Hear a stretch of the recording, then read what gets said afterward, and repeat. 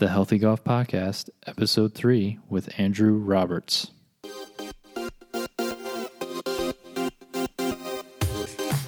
Welcome to the Healthy Golf Podcast, a podcast designed to help you transform your golf game and your life. Join your host, Dr. Joe O, as he chats with experts on all things golf performance to keep you feeling great and playing your best on and off the course. Welcome to the Healthy Golf Podcast, and tonight we have Andrew Roberts, a physical therapist and strength coach with us. Andrew, has been a long time. We've been chatting for a while over the internet, and nice to finally chat with you somewhat in person via electronic means, I guess. Yeah, and the funny thing is this is the first podcast I've ever been on, so it's cool. Yeah, it's going to be fun. So you're the first one to interview me, and so we'll see what happens. Cool. Well, you're my second person I'm interviewing, so we'll also just see how this keeps going. Yeah, cool. Why don't you first just give everyone a little bit of background on you, kind of where you are at this point, what brought you here, and I guess maybe a little bit of your experience working with golfers. Yeah, so when I was 7, my grandpa gave me my first set of clubs, and I think they were Ostads, and it was like a driver 3-wood, couple irons, and a putter. And at 7 years old, you're like, what is this stuff? So then when I was 12, my brother-in-law took me out to play my first round, and it wasn't too bad. I shot 52, and it was like, okay. So I was hooked after that. And then, like, every chance I could during middle school and high school, I would practice and play. So I played, junior tournaments, things like that. Played in high school, 2-time first team all conference, went to state 3 years, grew up in Iowa. Got interested in strength and conditioning and lifting when I was 13. Our PE teacher let us come in early in the morning. So there was 5 of us guys and a girl that lifted. So got into that, kept with it throughout high school, kind of slacked off in college, and then got back into it because, you gained a freshman 15, and I definitely did. Maybe the freshman 20, I don't know. But just kept up with that. Bounced around a bunch of different majors. First I thought I wanted to be in journalism.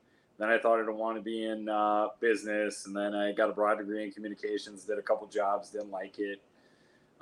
Then I shadowed some teachers, wanted to be a PE teacher. So thought about that for a little while. And then my friend's like, hey, you're really good at lifting, really good at coaching, simplifying things. So why don't you try strength and conditioning? So I got 2 degrees from the University of Northern Iowa. One was in communication studies. The other one was movement and exercise science.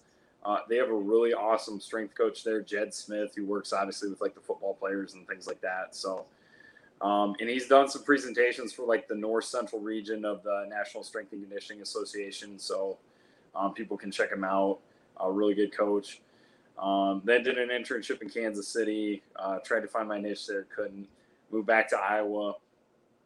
Did personal training in the Quad Cities, Davenport, Bettendorf area. And then my friend mentioned, hey, why don't you do physical therapy? And I was like, what about it? I have no idea. So I did the whole shadowing thing. Really liked it. First year, couldn't get into PT school. Took all the prereqs, chemistry, physics, all that jazz. And then the second year I ended up getting in, and I think I was 31.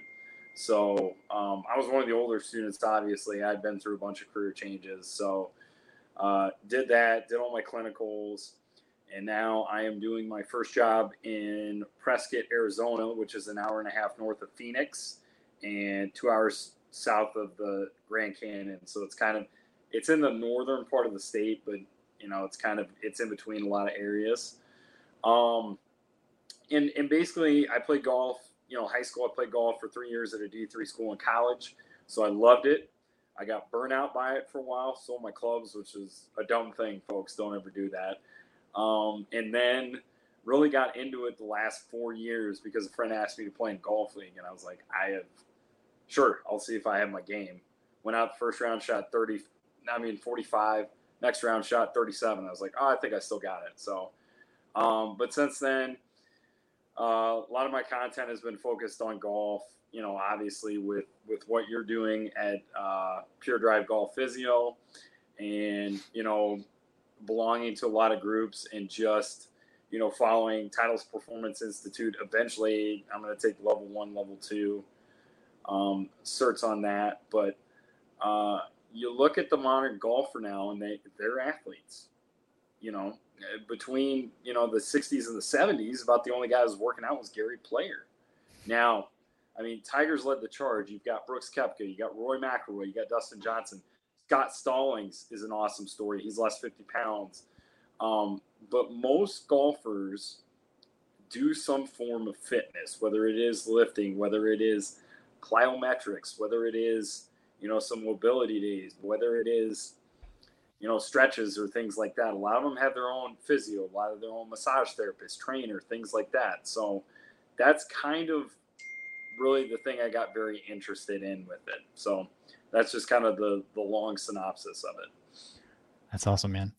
I feel like you've lived many different lives, just all the things that you studied in school and probably the different jobs that you've had. But I'm sure that they've definitely helped shape you kind of in how you are now as a PT and as a coach, learning all the different things that you did learn. How's been practicing so far? It's good. I mean, our population here is probably in the mid 50s and 60s. So, obviously for those people that practice, a lot of Medicare, but in Arizona, and there are some states, a lot of states have access to a lot of golf courses. So here we've got, 4 public courses and 3 privates. So I've seen a lot of people from the private courses, and I've got invited to play out on all of them because they find out, I remember I was having a conversation with a guy and I was just standing, at our counter, just prescribing exercises. And he's like, "Oh, you're the golf guy." I was like, "Yeah, I guess that's me," so I have a reputation now. But, a lot of those people that are looking for longevity of life, and some of them obviously are golfers, and we have a pretty active population. I mean, we've got hikers, we've got tennis players, pickleball players, all that. But we do have a lot of golfers because we have those 5 public and 3 private courses in our area. So I try to do, things with them. Obviously, like we've talked about, hip rotation. I've seen a lot of, mainly the 2 that I've seen is low back and shoulder for golf. So we work on some low back trunk stability. We'll work on some midline strength. We work on some rotation from the mid back to maybe take some pressure off the low back. And then obviously shoulders, a lot of rotator cuffs or just shoulder pain. So just working on strength and endurance in all planes for the shoulder, because the shoulder is the most mobile joint in the body, but in a lot of cases it's the least stable. So I can move it, all these different ways, but in order to hold it out, you have to have the strength for that musculature, whether it's around the shoulder blade or what we like to call the shoulder girdle complex. And some of those individuals don't have it. So we work a lot on that too. Right. I'd probably see I would say most of my caseload, anywhere between 60 to 80% at any point in time, is probably shoulders, between just non-operative and operative patients. Now, they're obviously not all golfers, but I see a lot of shoulders, and obviously that's changed now with what's going on in the world right now. But usually too, just like you were saying, the shoulder, I mean, the perfect example or analogy is like it's a golf ball on a tee, essentially, how the joint is set up. And it's pretty, like you said, naturally unstable. And you have to have a ton of strength throughout the entire girdle.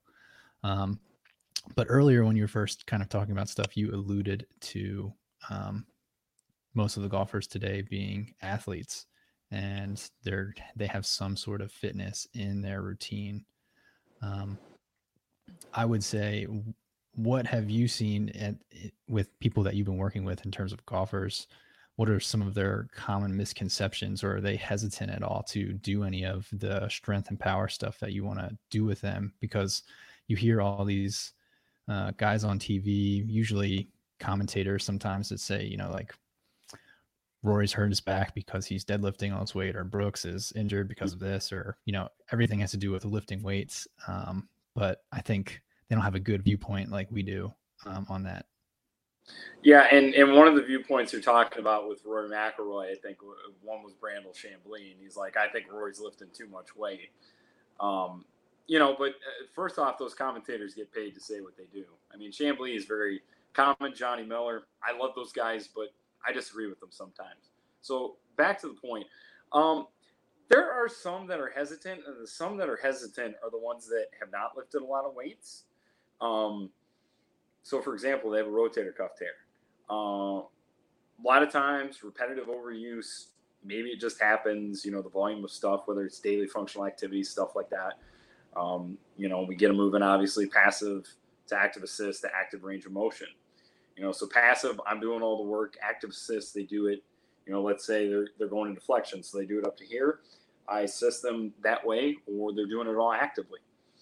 Well, some of them, that don't are like, do I have to do this? And it's like, yes, studies have shown that if you strengthen and do endurance for the rotator cuff over 9 to 12 weeks, compared to somebody who just does the surgery and doesn't do anything, or they don't have surgery and they don't do anything, those people who are active and who are strengthening and building endurance and building stability and building those things that we're looking for have better outcomes.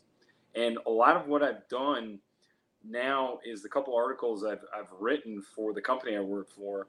One was Strength for Golf, and today the other one I finished up was mid-back and thoracic rotation mobility work. So you look at a guy like Rory. Rory is a great example, okay? He has some of the best shoulder turn, hip turn, and mid-back turn, okay? He had that in 2012, 2013. But once he started working with a personal trainer and getting stronger, you could really see the benefits in 2015, 2016. I saw something today on Instagram. I think it was Golf TV or I think the Golf Channel posted it. 2009 compared to 2019. Rory's driver distance in 2009 on average was 3:09. His driver distance average in 2019 was 3:19. Okay? Now, not saying everybody can pick up 10 yards, but obviously he's a much stronger individual. So strength does play a part in golf or even mobility work. If you can turn the shoulders, if you can turn the mid-back, if you can turn the hips more, you're going to generate more power. You're more likely going to generate more club head speed. Now, everybody's swing is different too. You're going to have some people, and I play with a lot of people around here that are older, and I watch them. Some people have a lot of shoulder and mid-back turn, and not very much hip turn. Some people have a lot of shoulder and hip turn, but they don't have mid-back turn. So with that, when the individual's coming in, I try to optimize things because sometimes those limitations that they have are not, you can't adjust them or you can't change them. You may be able to slightly change them, but because of their anatomy or the way their structure is set up, or sometimes previous injuries, sometimes you really can't get at it. Yeah, and I know you said you haven't taken any of the TPI courses yet, but that's pretty much their philosophy, is that everyone has a different way of swinging, except that we're going to try and make it as most efficiently as possible for that person that presents in front of us. Yeah. Like you said, sometimes people, they just can't. Well, yeah, and that's why the TPI has a lot of those assessments. I mean, I know you've been posting about some of them. The TPI Facebook and Instagram page are great for that because they show some of the assessments or some of the warm-up routines and things like that. Because if you're targeting certain things, not everybody's going to need the same warm-up or, so a lot of the good exercises are very basic strength exercises, but somebody may be at one progression that's up here, and another person may be at a progression that's a little bit lower.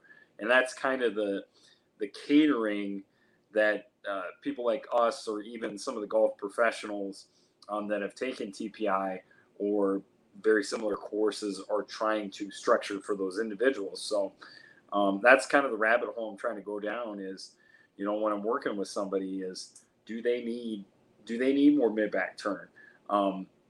Do they need some coordination in the mid-back or the hips? Do they need hip stability or shoulder stability? What exactly are we looking at with this individual? And TPI is one of the things that obviously it's golf geared, but it can definitely help any individual that's kind of curious and seeing what am I lacking and what can I bring up or build up. Yeah, I think they do a great job of, looking at the whole. They definitely buy into the whole FMS, SFMA kind of model. They have, great coaches on their advisory board. You can, if anyone is in our field, you can go with that or go against it, but that's a whole nother topic. But I mean, I think it does a good job of looking at the whole body and just trying to find any kind of different quote unquote leaks, basically, just to see where you are dysfunctional, and then try to work on those things. So you've been working with some people. Some of them are usually more hesitant. What is your like approach for someone who's hesitant, maybe has never lifted any weights before at all, and you think that would be beneficial for them, not only just for their golf game, but for their life essentially? What is kind of your approach to getting them to start lifting weights?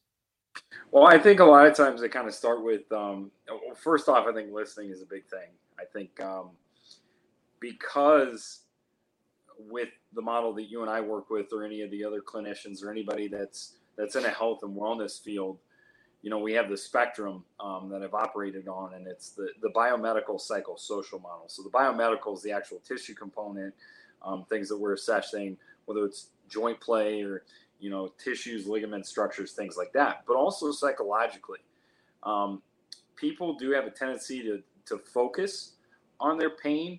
So kind of the cognitive or the mental aspect of it, their focus on their pain, it can elevate. It doesn't always, and things going on in their life, the stressors, things like that. And then we go to the social. It could be environmental, their workplace, or people they're hanging out with, or community things. I mean, it could stress.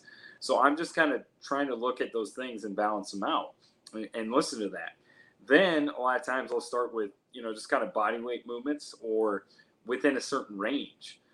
So for example, on your guys' page and the other group I belong to on Facebook, I've been including the landmine stuff because, landmine, you only need about maybe 100 degrees of flexion, and it's perfect. You can strengthen in that range. So I talk to them, if you can only move to this range, we're going to strengthen and work on getting it comfortable. And then we're going to go from here to here. We're not going from here, all the way up. I mean, for me, it doesn't make sense because it's like, if it's here to here, you're covering like another 70, 80 degrees. If I'm going here to here, it's only about 10. So to me, it's a no-brainer. So we work in, the range they're comfortable with, whether it's strength, whether it's endurance, it doesn't matter. I mean, if you're looking for strength, sometimes I'll do like a 3x8, 3x6, 3x10 is not dirty, by any means. Or if I'm looking for endurance, like a 3x15, 3x20, 3x25, 2x20, 2x25, whatever you're looking to get out of that. And I don't always get buy-in. I've had a couple still fear avoidant patients because they're like, if I'm pretty sure that if I turn this way, I'm going to hurt. And it's like, so you just kind of have to roll with it. Every individual is different, obviously. So, but I usually, listen to them, start with body weight movements, limited range, and then work, 5, 10, 15 degrees more as time progresses. And usually, for the most part, that has seemed to work with the individuals that I've been seeing on a consistent basis. Perfect. Sounds like a, great scheme that you got going on there. I would say that I would be pretty similar. I probably don't have as much stuff in our gym that we have where I'm at, compared to what you have, but we do have some stuff. At least we fought for some plyo boxes and some kettlebells. So we have some stuff, but we max out at a certain degree. But our space is also just very small. Yeah, we actually didn't have any kettlebells, and then we had a clinician who was a travel PT from South Carolina, but he's done like placements in Phoenix, Scottsdale, Yuma, things like that. And he had a 50 and a 70-pound kettlebell that he's brought. So obviously when I train in the morning, I use it, but we've been using it with some of our higher level patients because we see the youngest person that I've seen is 8 years old, and the oldest person that I've seen is 94. So we have a pretty wide spectrum where I am. I mean, we're an orthopedic. We do do some sports med stuff, but we're mainly just purely orthopedic. So, but yeah, our average clientele is probably about 45 to 65 usually. So either folks that have just retired, semi-retired, or they're still working a little bit. So excellent. How much do you get to do any kind of like power work with, whether it's just patients or clients? I mean, I do a fair amount. Um, you kind of have to, going back to strength and conditioning principles, I established the baseline of strength. So obviously, um, for example, if I have an ACL patient, those first 2, 3, 4 months, I'm not going to do a whole lot of power work with them. After that, we kind of introduce them to things like depth jumps or step ups with a high knee. So they get the foot onto the box and then they bring the knee up really quick. Um, Sidestepping, sometimes change of direction depending on what we're doing. I don't know. I can't guesstimate how much it is, but we don't have super low level people. We have some lower level, then we kind of have some middle, and then we have some higher level. So anytime I get a higher level individual, I try to do some power work. I try to do some speed, a little bit of velocity training, and then obviously some strength work because I believe they can handle it. And so I talk to them about building up tissue tolerance, building up the SAID principle, specific adaptation to impose demands, which, for the golfers in this group, I think that's going to be a perfect thing, is the baseline strength and the SAID principle, I think are going to be perfect for people in this group, just to get started, especially if they haven't done a whole lot of fitness. So they're trying to figure out what can translate off the course to on the course. Can you go into that a little bit more for anyone who isn't too aware of like what would you qualify as baseline strength, and can you just kind of expand upon the SAID principle? Because obviously you may not know about that. Yeah, absolutely. So with strength and conditioning, one of the things that is very basic, which is if you think about it, the pyramid, the foundational level is a baseline of strength. So where I look for baseline of strength is patterns. So I look at squat, hip hinge. So that could be kettlebell swings, some kettlebell formation, deadlift, good mornings. I look at pulling. So I look at vertical pulling. So your pull ups, lat pull downs, things like that. Excuse me. And then the main one I really like that I train that I think is underutilized. Some people think it's underutilized more or less, but I think it's underutilized as horizontal pulling. So rows. I think rows are a fantastic thing, especially for that shoulder blade, serratus, things like that. Because when you make the golf swing, that scapula has to come up because that upper arm's coming up. There's a scapulohumeral rhythm. So the scapula with the humerus, the upper arm bone, there's a rhythm. So we work on that. Then I think about vertical pushing. So pressing, there comes the landmine press again. And then horizontal pressing, bench press. I mean, golfers do bench press. To break it to you, it doesn't have to be a barbell bench press. It could be a dumbbell bench press. It could be a single arm dumbbell. It could be in close here, a hex press. There's so many ways. And then the other thing I look at is carries. So grip strength. Guess what, folks? We have wrists, we have hands, we have forearms. Think about this: impact, boom, boom, boom, boom, repetitive motion. We have to get them strong. So I do a ton of like farmers carries. You were talking about this, I think, yesterday. Suitcase carries, the one arm carries.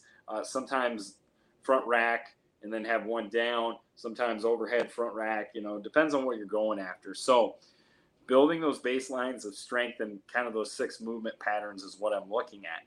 Then the other principle, specific adaptation to impose demands, basically says if you want to get good at something, so let's say, for example, you want to get good at deadlifting, guess what you have to do? You have to deadlift, okay?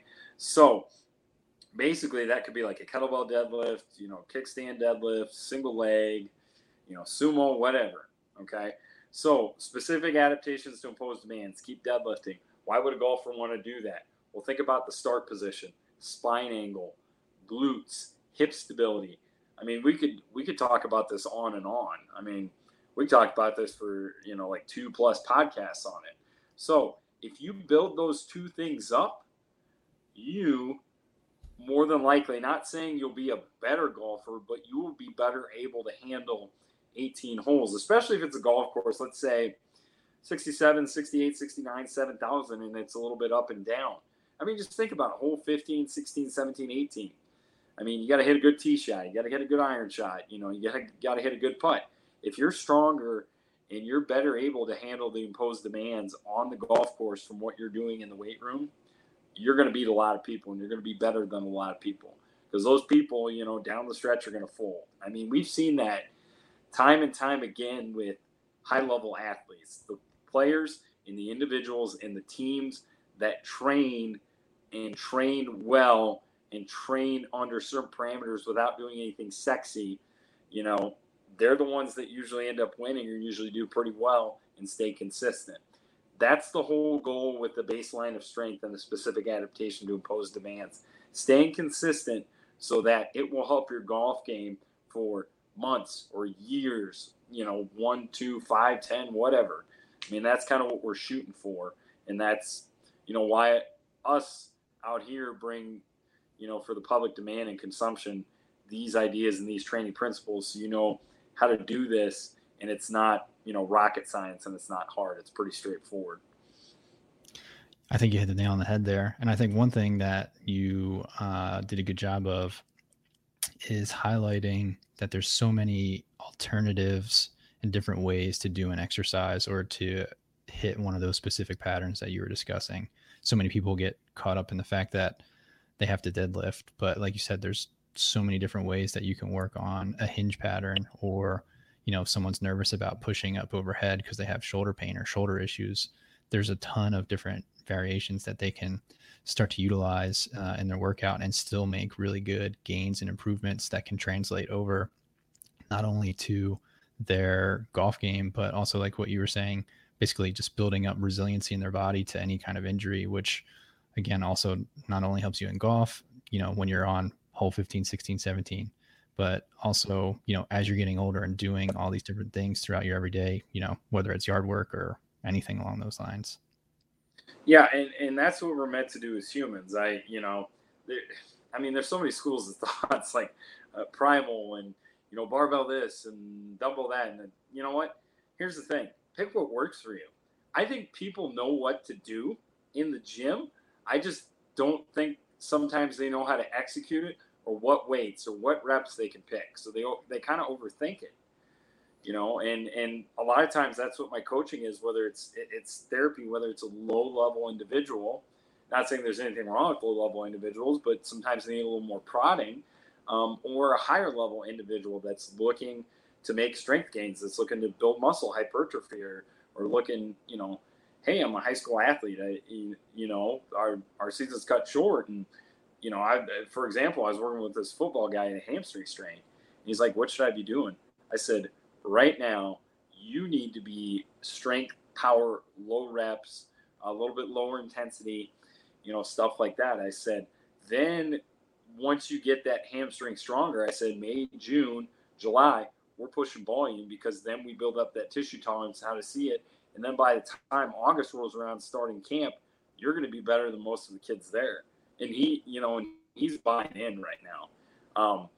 And not that everybody needs that kind of guidance, but I think some people are kind of like, well, I want to do this, but what should I do? Should I do a 3x12? Should I do a 3x8? Stuff like that.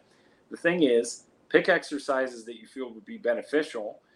Pick ones that you enjoy for the most part, and then just pick a rep scheme and stick with that, for 4 or 5 weeks or so. And then you're like, oh, this is good. And then switch it up a little bit. You don't need like muscle confusion or, some of the buzzwords or things like that. You just need to consistently train. And that's what I talk to people all the time. Like, if you're going to do stuff at home, or you're going to do stuff that helps your hiking, or, whatever you're doing, you need to stay consistent, because if you start losing that consistency, then we see the issues creep back, whether it's the re-injury, or my tissue can't handle it, or my range of motion is not as good, or I can't hold this position. So, really the main thing is consistency is the biggest thing within the strength and conditioning world. And sometimes it doesn't always get talked about. I would totally agree. A lot of times I see, when I was going to the gym, when it was still open, a lot of people are going in there and they clearly don't have a plan. Like I can just see that they're just kind of bouncing around here or there, and I don't know what that person's goals are, right? I don't know if they just want to go to the gym to say that they did it. But I mean, if you're going to go to the gym, I mean, you should have a goal, especially if you're trying to improve your golf game. You should have a plan. Can you talk a little bit you don't have to get super specific, but let's just talk about someone who's healthy. You don't have to break it down into anything specific, but like you said, between strength and power, can you talk about like the difference between them, and then the certain kind of set and rep schemes that you were kind of mentioning? Because some people just may not even know what that is. Yeah. So a lot of times it depends on what you want to go after. So obviously power is, there's a little strength component to it, but you're moving it at a faster velocity or faster speed over a certain distance. So let's think about power in the golf swing. Who do we think about when we have power in the golf swing? Okay. Well, we think about Brooks Koepka. We think about Rory McIlroy.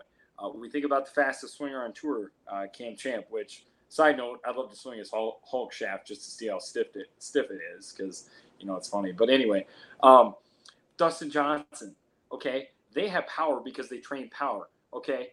How would I train power? First off, let's look at like a med ball rotation in a wall, okay? So the med ball doesn't have to be heavy. This is the difference between strength.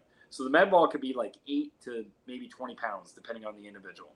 Okay, how am I creating power? Okay, obviously I turn, boom. Power is created as soon as I turn it back. I pick it up, load it up, boom, power. Load it up, boom, power. Because that velocity and that speed from here to here is faster than when I take it back. That's power. Strength, a lot of times, doesn't have that speed component. So let's say you want to work up to a heavy 3 on a bench. So let's say you put, for example, 225 on there, okay? First rep, somewhat fast. Second rep, a little bit slower. Third rep, really slow grind, okay? That's strength because the load is the dictating factor on that. The dictating factor with power is how fast you move that load over a certain distance. So that's why the med ball rotation is the way it is, because the load is probably moderate, the speed and the distance. So the speed is fast, the distance is long, depending on how many reps you do. Strength, the factor is the load. The speed and the distance really do not matter on those things. So you need a combination of both with them. When is it appropriate? When is it not appropriate? Depends on the individual. If I'm working with a beginning client, I'm probably going to emphasize strength over power a little bit more. If it's a moderate, kind of intermediate client, it's going to be a balance. If I'm advanced, it depends on what they're doing. So if they're in tournament play right now, I'm probably going to emphasize power a little more than strength, okay? But if it's in the off season, I'm going to emphasize strength more than power. So that's kind of the dichotomy and things of that. So if you're a beginner, sure, I'd say maybe like 70% strength, 30% power. If you're moderate, then we're kind of getting into the 50-50 or still kind of a strength bias 60-40. If it's advanced, we're looking at sometimes where it's 80% power, 20% strength, the opposite, or we're kind of going in the middle. And then, it depends on the athlete once again, and that's when you adjust things, whether it's for like a percentage, or one of the new things is the rate of perceived exertion. So, 0 to 1 is the easiest. 10 is like, it's a real, and I could do this all day. I could come back in 2 hours or an hour and train the same thing.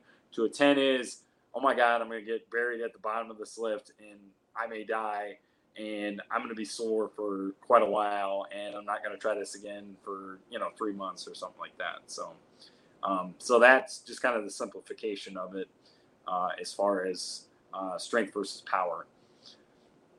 I think RPE is a great kind of scale to kind of gauge how things are, because a lot of, if you're a strength coach or anything along those lines and you've studied kind of programming and how strength is supposed to work, I mean, you're talking 80 to 85, if not more, percent of like a 1 rep max, right? Not many people know what their 1 rep max is. 2, some days you just don't feel as good as you did the other day. I mean, you can go into the gym and squat 225 if you want, and then the next day or a week later, your legs are just not feeling it, and you can't even get 2 reps out of 225. I mean, it's definitely a better scale. A lot of factors go into how people feel on a specific day, and that's, again, a whole different podcast and a talk. Yeah, exactly. And yeah, that's why you see this device, the Whoop, now on the PGA Tour, because if we're going down that rabbit hole, I know that's another place and time for a podcast, but they understand the recovery, how much to sleep, what their strain is. So going back to what you said, so let's say the recovery according to Whoop is like 74%, which would be in the green. Okay, they might be able to bang out that 225 fairly easily, and it's like an RPE, like in the middle, like a 5. Okay, so it's somewhat hard, but it's not super challenging. They might be able to come back and do it later the next day or like a couple days later. If they're like, let's say 40%, so that's a yellow. They try that, they might get 1 set in or 2 sets in. They're like, I got to shut it down, you know? Or like, for example, like if your recovery is like 12%, which is red, which they're basically telling you to take a rest day or something like that, you may just, hit the bike or hit a rower or just, go walk or maybe a light jog, things like that. So that has a huge aspect in that.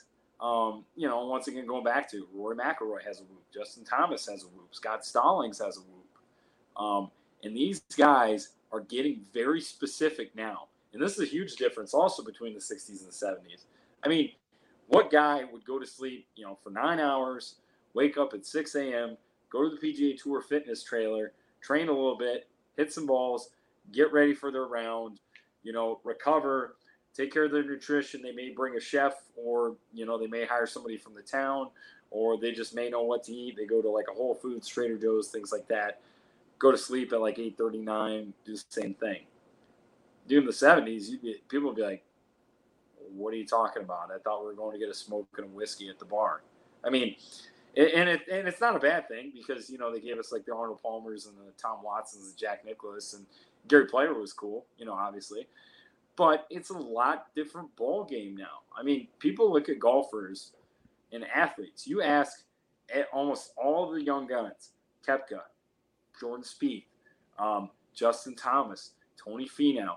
Who's the guy that led this charge? Tiger Woods. Go back to the 97 Masters.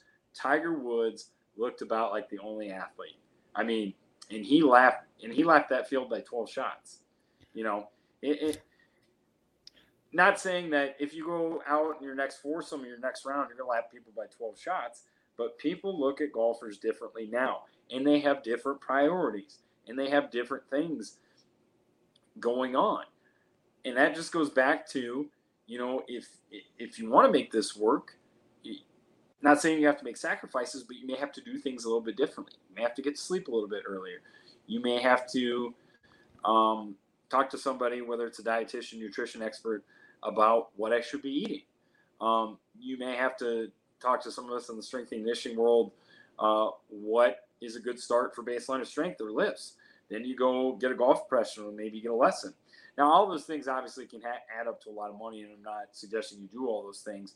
But if you want to invest in that, and if you have the funds, go for it. I mean, because if you're like a 20-15 handicapper, maybe you can get down to a 10. Maybe your goal is to break 90 this year. Maybe your goal is to make like 3 pars in a round, or maybe your goal is to get 1 birdie.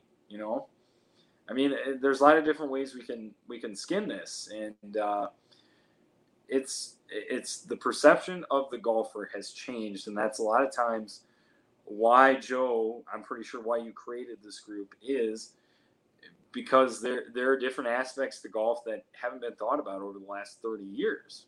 There's very few golfers that look like Tim Herron out there on the golf course. I mean, not that guys are like super ripped, but they're taking their training seriously, and they're taking their game seriously.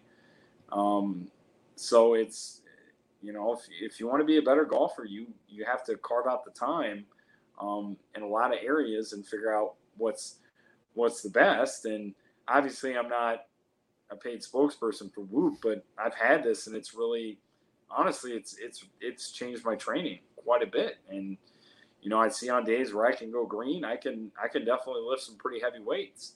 But on days it's yellow, it's more, moderate stuff, or I may spend a little more time on like the bike or running a little bit more. So, you just have to understand with what your body can do and what your body's capable of, and go from there. It's not like it's going to be the same 3 months or 6 months from now, but, right now, if you're taking the proactive steps, it's only going to be beneficial. Yeah. I've only read about Whoop. I've thought about getting it a few times. I just can't make that financial investment. Although I know it would be good.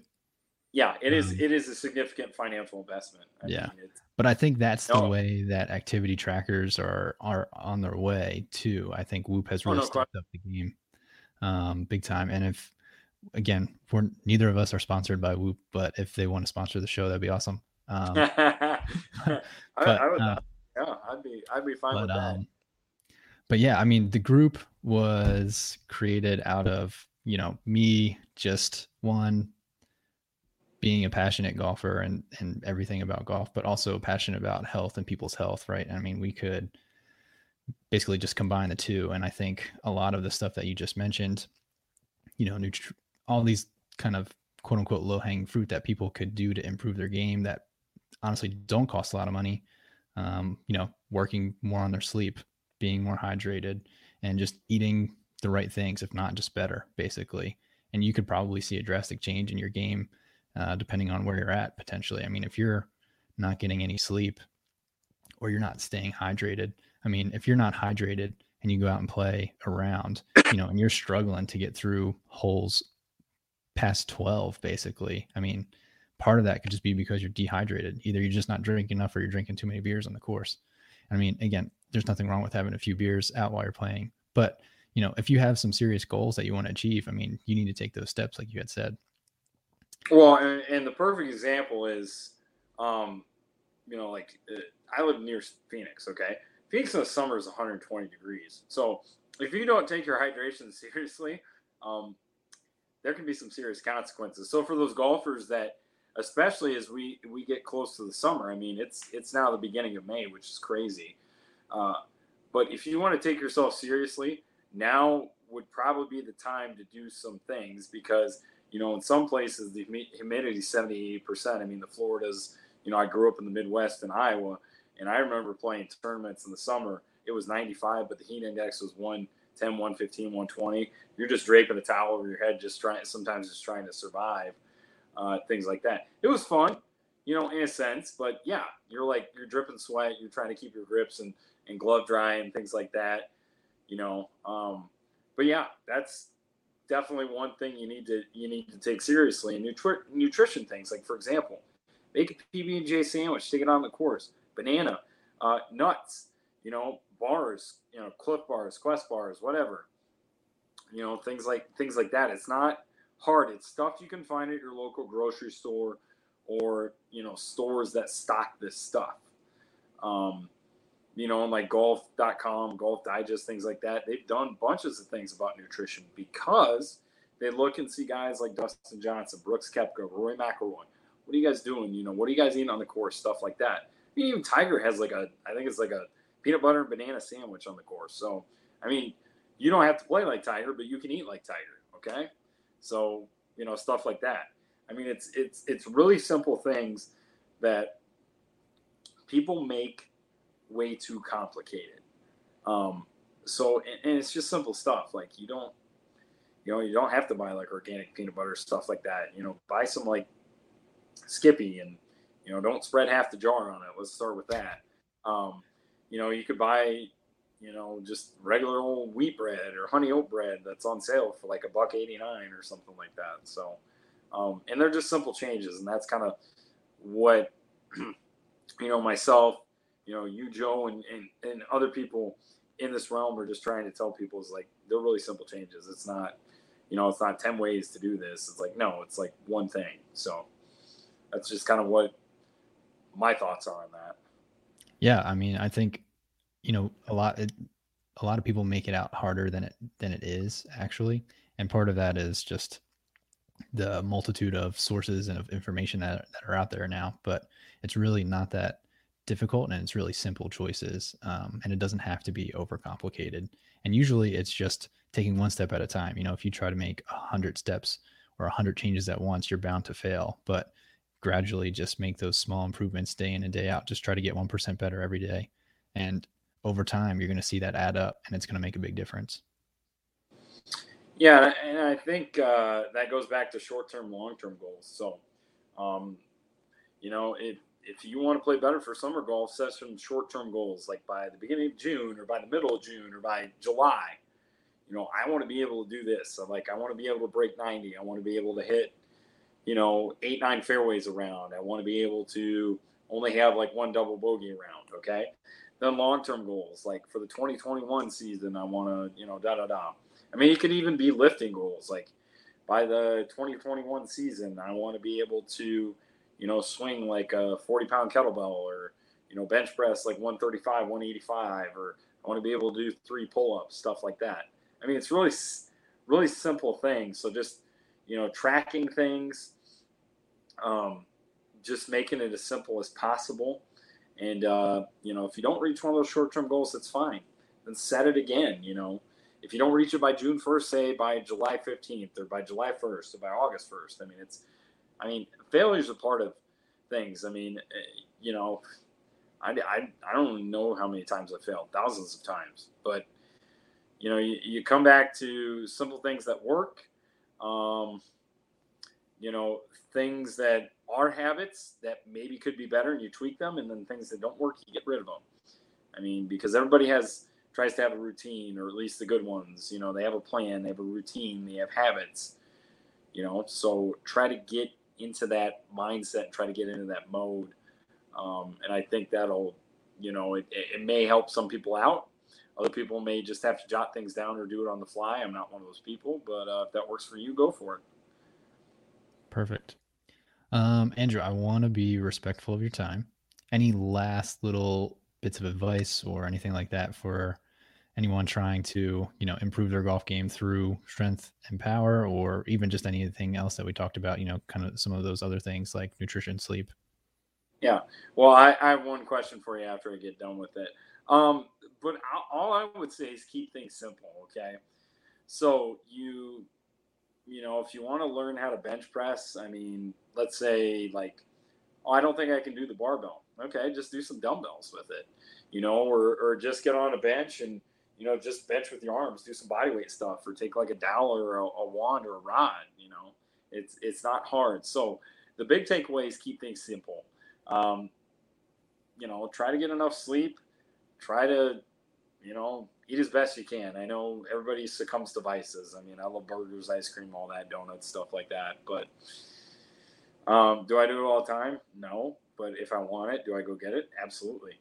And the biggest thing I would say with golfers right now is if you look at the golfers nowadays, it did not happen overnight. Okay. It took months, years. I mean, Rory started this process back in 2013 to look like he does in 2020. Okay. And obviously he's got some advantages, being quite rich, from the purses and the endorsements and things like that. But that shouldn't deter you. I would say set short-term, long-term goals, regardless whether they're golf, fitness, or life-related. I think that's going to help. Create habits and a routine. So if you want to play better golf, let's say you got a free day, okay? Let's say your Wednesdays you don't work, okay? So, wake up whatever time you want. So maybe let's say you wake up at 8 a.m., okay? Just get everything set, maybe squeeze in a workout at some time, but instead of playing golf, go on the range. Pick one thing you want to work on. Let's say, okay, I want to hit, let's say I want to hit a high fade. So try to work on that in the range. Set your body up, a certain way. Let the club do the work. Just pick little things to work on, whether it's I want to build more strength in my arms, or I just want to build better rotation, or I want to hit that certain shot. Just keep doing those things. Don't get discouraged. I mean, I have days that go out to the range and I hit it really poopy, but I play well, and I have days on the range where I hit it really well and then I play just mediocre. Okay, it happens to everybody. All right, but don't get discouraged. Take it as a process. Be patient. It may take weeks, months, years, things like that. So yeah, that's pretty much what it is. He put the link down below. You can find me on Instagram there. So if you have any questions or you have anything in this group, just let me know. And the question for Joe is, What is the best course on Pinehurst? Because I know you played the was it the Cradle out I there? did. The Cradle Okay. was amazing. Um, Okay. man, Have you played 1 through 7? Any of those? Yeah. I have not played anything else. I went down for my birthday. It was my birthday on that day, and then it was a Sunday, so I just wanted to go down and just do the Cradle. I know we could get it in, and then come back home basically. But man, first of all, just being there, it's like truly just a mecca. I mean, you just around it, and you're just like, man, this is amazing. Like, Well, yeah, it's because that's Donald Ross. I mean, that's pure yeah. Donald Ross right there. And I mean, I was just talking about this the other day with Blaine. I mean, we were talking about Pinehurst, and man, Donald Ross won even on the Cradle. It is an extremely hard course, even What? for I mean, we're talking 9 holes. The longest hole is 120 yards. I mean, all you need is a few wedges, basically. But man, it is challenging.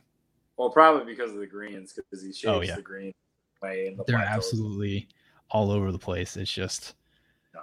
I just remember, yeah. I mean, one hole placement. It was the 9th hole. It was just up on a hill, basically, and then it's just like, all right, I'm gonna put up this hill, and then didn't give it enough juice, and it just starts rolling back down. I'm like, I think everybody's had that. Yep. Yeah. I just got to get it over the ridge, and you're like, oh god. So, right. Yeah. I have a few last kind of just fun questions, basically here. Right. Yeah. What is your favorite or best course you've ever played? Oh man. Well, there's obviously a lot of them in the Phoenix Scottsdale area I want to play. So obviously, one of the ones I want to play is TPC Scottsdale because that's where they host the Waste Management Open. One that's close to me that I'm thinking about playing in October for the Northern Amateur in Arizona is Oak Creek Country Club, that was designed by both Robert Trent Jones Sr. and Robert Trent Jones Jr. And it's gorgeous. You see in Sedona they have these red rock formations, so kind of that clay color. And you see it throughout the course, and typical Robert Trent Jones, dog legs, scattered bunkers, things like that. It's really amazing. That's the one that kind of sticks out to me. Okay. As far as things like that, but I mean, I haven't played any of the really like high level courses in Phoenix Scottsdale, obviously with COVID. I've been trying to work on. I've got a new putter, new wedges in the bag.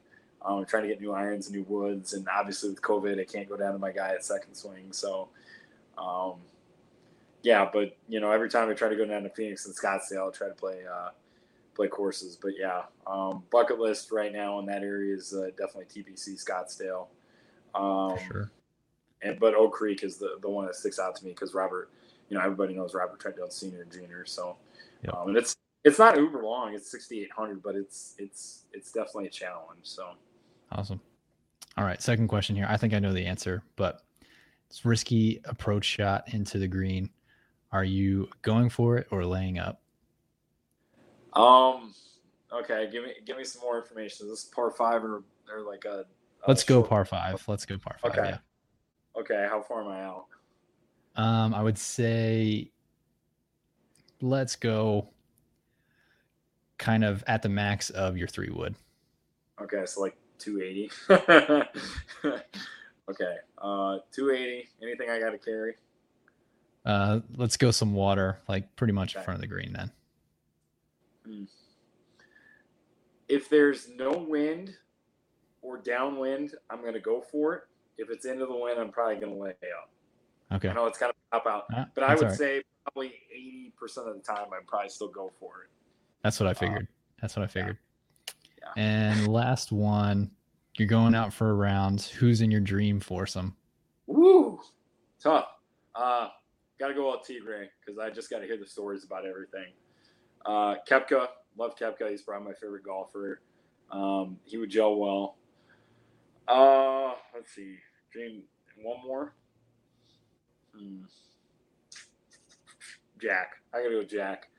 Yeah, just because he's won 18 majors. He's basically done it all. I think he could rib Tiger the entire round, and so could Brooks.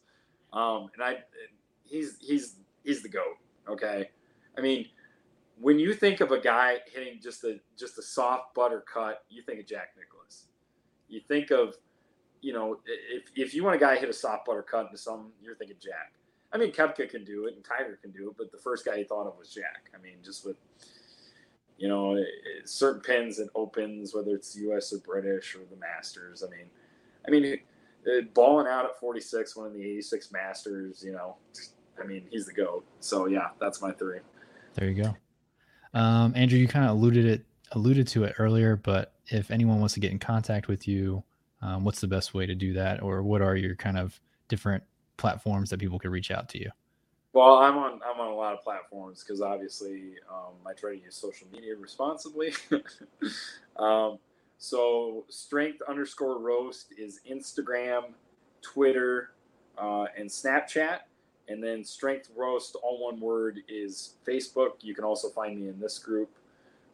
If you want, just search my name. Don't hesitate. If you guys have any questions, whether it's strength and conditioning, golf fitness related, or you just have questions for me, just let me know. Excellent. I'll put all those links eventually in the show notes. So anyone wants to reach out to you, they can definitely do that. But yeah, I guess we're going to wrap this up. And until next time, we'll see you. Yeah, whenever that is. Appreciate it, Joe. Enjoy the page. Enjoy everything you're posting. So I'm sure the numerous guests you'll have on out here will be outstanding. Thank you, Andrew. All right. Thanks for joining us on this week's episode of the Healthy Golf Podcast. If you want to get in contact with Andrew or work with him, his contact information is in the show notes. But again, he's on Instagram and Twitter as strength_roast. And again, I want to thank you for taking time out of your day to listen to this episode. I know that there are a lot of other things that you could be doing or listening to, and I truly appreciate you taking the time out of your day to listen to this show. I guess with that, we will officially wrap this episode up. If you know anyone that could use some help to get healthier on or off the golf course, please share this with them so we can continue to make a bigger impact on people's lives and golf game. And remember, when you feel great, you golf great.